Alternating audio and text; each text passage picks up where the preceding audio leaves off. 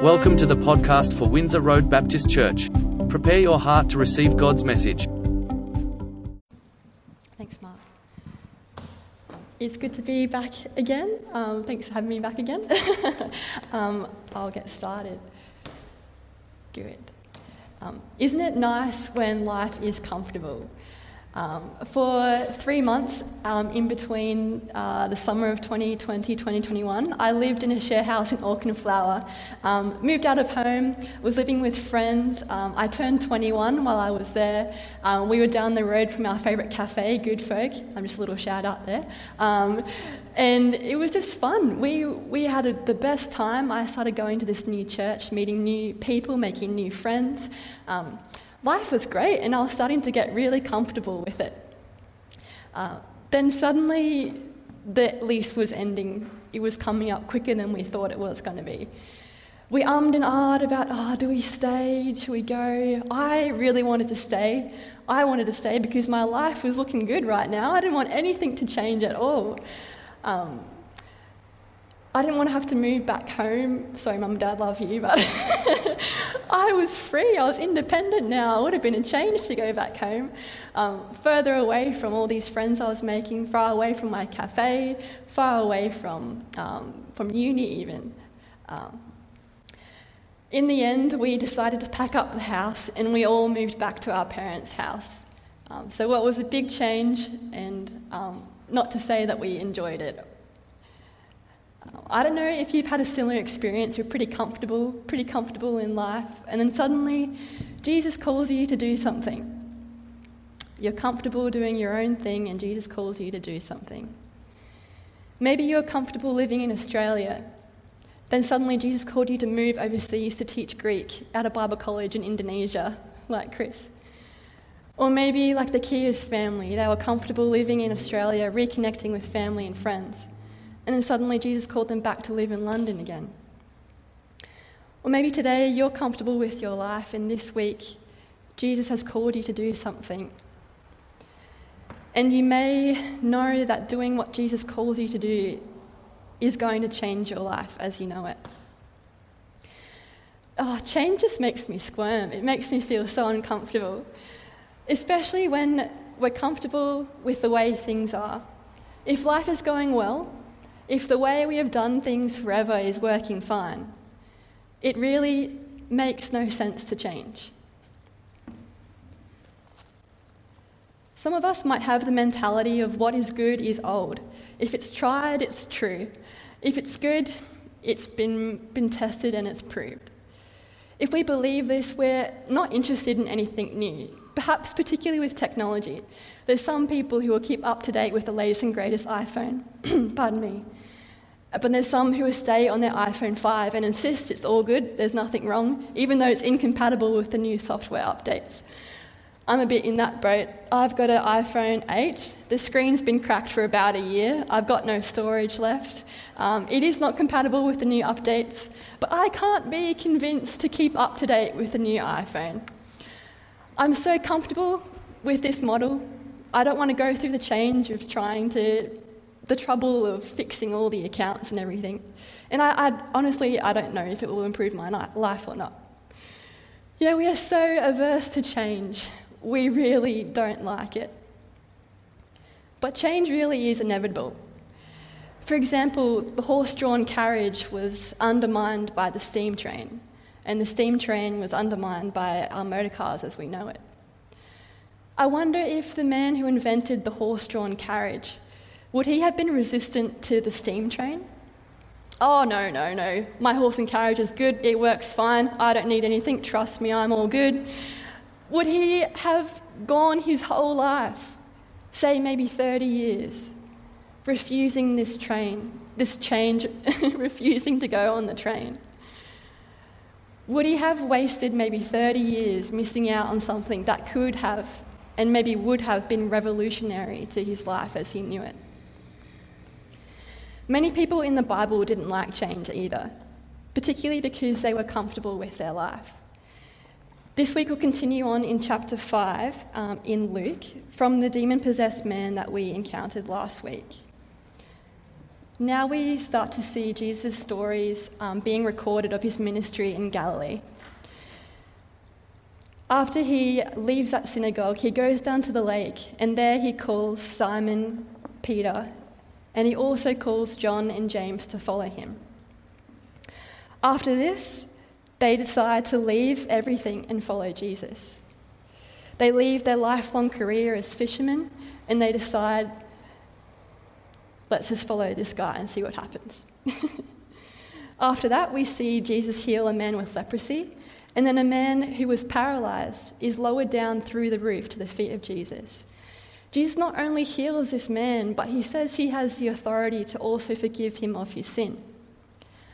All the while, the Pharisees have been watching and looking on, and they've been very uncomfortable with this new young teacher that's doing things differently. Who can forgive sins but God alone, they say in verse 21. Then Jesus went out and saw a tax collector by the name of Levi sitting at his tax booth. "Follow me," Jesus said to him, and Levi got up, left everything, and followed Jesus. So what do you do when you make new friends? You invite them over for dinner. So Levi had Jesus and all of his disciples over for dinner. Maybe not a pork roast, but it probably was a lamb roast, and they had a good time. All the while the Pharisees were still watching on, and they couldn't believe what was happening. Jesus, a Jewish rabbi, an upright teacher of the law, was eating with so-called sinners. Not only this, but Jesus' disciples were clearly not fasting, not like the disciples of John the Baptist, nor the disciples of these Pharisees. All along, Jesus knew that the Pharisees were observing him. They were watching him, and they were thinking, who has this man come to be that he can do things differently from the instructions of the Torah, the instructions of their traditional law, and the traditions of Judaism? So Jesus excused himself from the dinner party and tried to explain what he was doing to these Pharisees. And here we pick up this main parable that's at the end of chapter 5. In verse 36, he told them this parable. "No one tears a piece out of a new garment to patch an old one. Otherwise, they will have torn the new garment, and the patch from the new will not match the old. And no one pours new wine into old wineskins. Otherwise, the new wine will burst the skins. The wine will run out, and the wineskins will be ruined. No, new wine must be poured into new wineskins. And no one, after drinking old wine, wants the new, for they say the old is better." Jesus often teaches us through parables, through stories that communicate a biblical truth, but they are often quite cryptic. To look at the first analogy, no one tears a piece out of a new garment to patch an old one. So you wouldn't tear a piece out of a beautiful, new, expensive silk dress just to patch up a pair of old jeans that you've had for 30 years. In the same way, new linen fabric is white, and old linen fabric is yellow and brown with age. And so if you were to patch the old linen with the new, it would stand out. So fundamentally, the old garment and the new garment are not compatible. It is common sense that no one would patch an old garment with a piece from a new garment. To look at the second analogy, the new wineskins continues this idea of another error of judgment that no one makes. And no one pours new wine into old wineskins. Otherwise, the new wine will burst the skins, the wine will run out, and the wineskins will be ruined. This analogy might be a bit more culturally removed from us. But in Jesus' day, wineskins were usually made out of sheepskin or goat skin. The neck of the animal would become the neck of the wineskin once it was cured and the hair was all removed. The dilemma of pouring new wine into old wineskin is that the new wine was expected to expand with the fermentation. So the old wineskin that had been used before was stretched and could not expand to this new wine that needed fermentation. Its age and brutal quality could cause it to rip and burst and spill the wine everywhere. Therefore, it makes common sense. New wine must be poured into new wineskins. So why is Jesus comparing his activity to that of a new garment, to that of a new wine, and to that of new wineskins? What the old and the new represent in this parable isn't precisely clear, but in the context of it being amongst the uncomfort of the Pharisees, it makes sense that it could represent the old being the Judaism of the Pharisees and the new of what Jesus is bringing. Further than that, the image does present the old garment needing repair. If it needs a patch, obviously something is wrong. Something needs fixing. Similarly, old wineskins are rather unusable. So the obvious solution is to replace the old with the new. So to the Pharisees, Jesus was heralding a new era in the plan of God. Jesus was inviting the Pharisees into a new understanding of God. That's why Jesus was seemingly disobeying the instructions of the Torah and the traditions of Judaism, because he was calling fishermen to be his disciples. He went out and touched and healed a leper. He claimed that he had the authority to forgive people of their sin. And he was having a banquet with so-called sinners. Jesus was stretching the fabric of Judaism to its absolute limit, really until the old wineskin was unusable. The old system of Judaism was not capable of containing this new covenant that Jesus was bringing, this new revelation of God.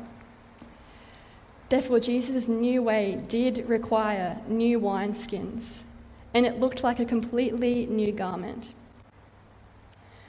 So Jesus' response to the Pharisees' discomfort was to invite them to change, was to invite them to leave their religion, everything that they've known, and follow after him. Jesus wanted the Pharisees to change, and Jesus wanted to change the Pharisees. In the same way today, Jesus wants us to change, and he wants to change us. But you still might be feeling uncomfortable with the idea of change.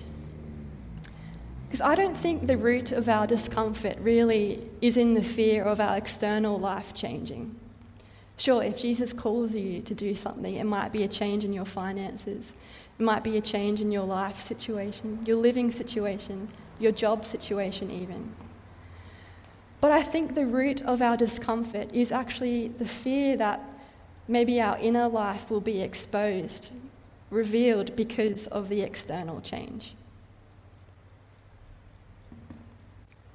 We can be just as comfortable with our external life as with the state of our inner life.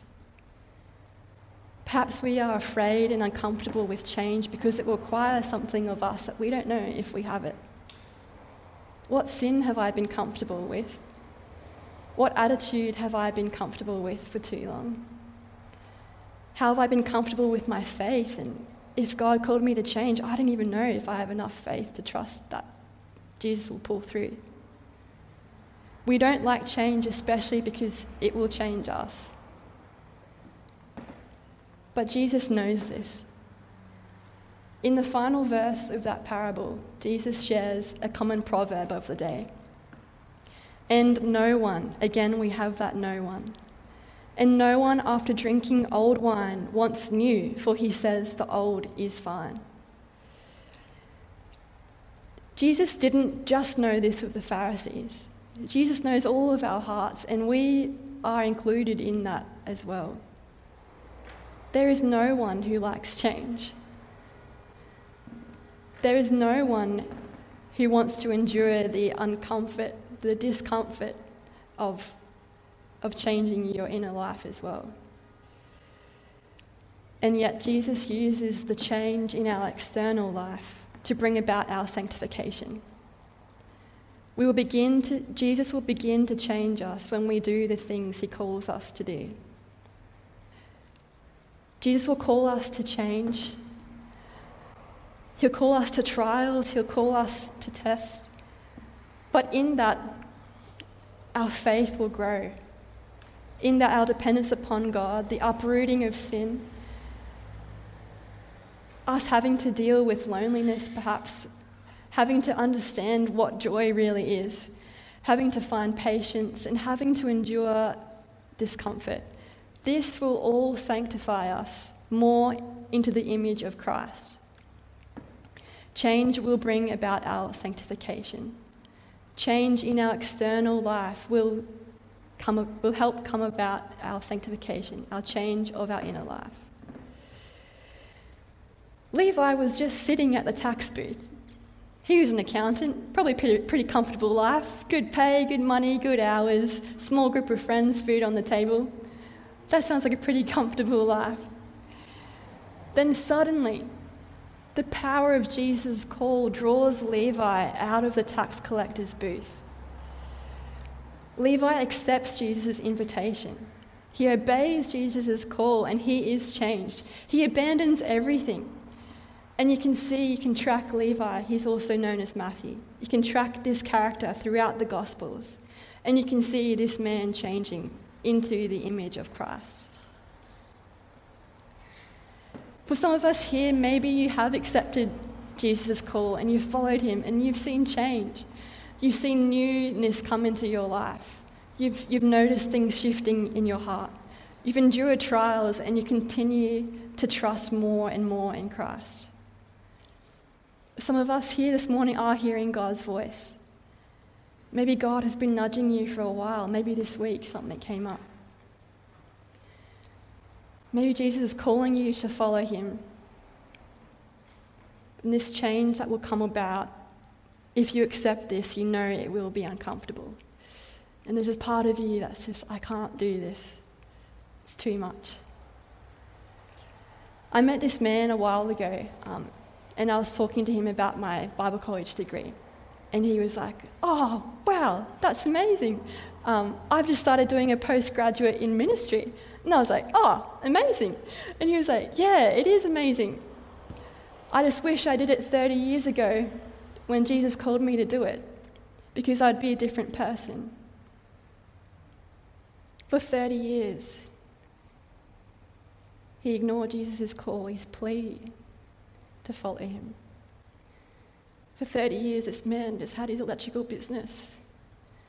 He couldn't change. He couldn't give up his life situation. He couldn't rely on God. He couldn't trust God with his finances. The Pharisees were comfortable. They were comfortable with their social standing. They were comfortable with their religion. They didn't want to follow Jesus. They didn't accept his call to change. So they rejected Jesus, and therefore they were not sanctified. They were not transformed into his image. But God's grace is sufficient. 30 years later, this man did finally obey Jesus' call, and he went to college and he did what he was called to do.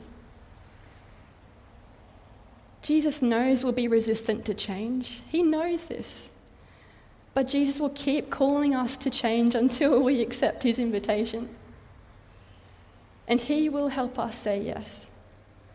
Because Jesus knows this change will be good for us, because it will transform us more and more into his image. Therefore, we must do the things Jesus calls us to do. Let's pray. Holy Spirit, I trust that you have been speaking to us now, Lord. Lord, we confess and we repent of when we've been stubborn, Father, of when we've put our worries before your call, Lord. Lord, help us to see where you're inviting us to change, God. Help us to see, Lord, that you will be with us in this change. Lord, because you want it to come about so that we will be more like you, Lord. Give us faith, Father. Grow our faith, Lord. Lord, would your will be done in our lives, Father?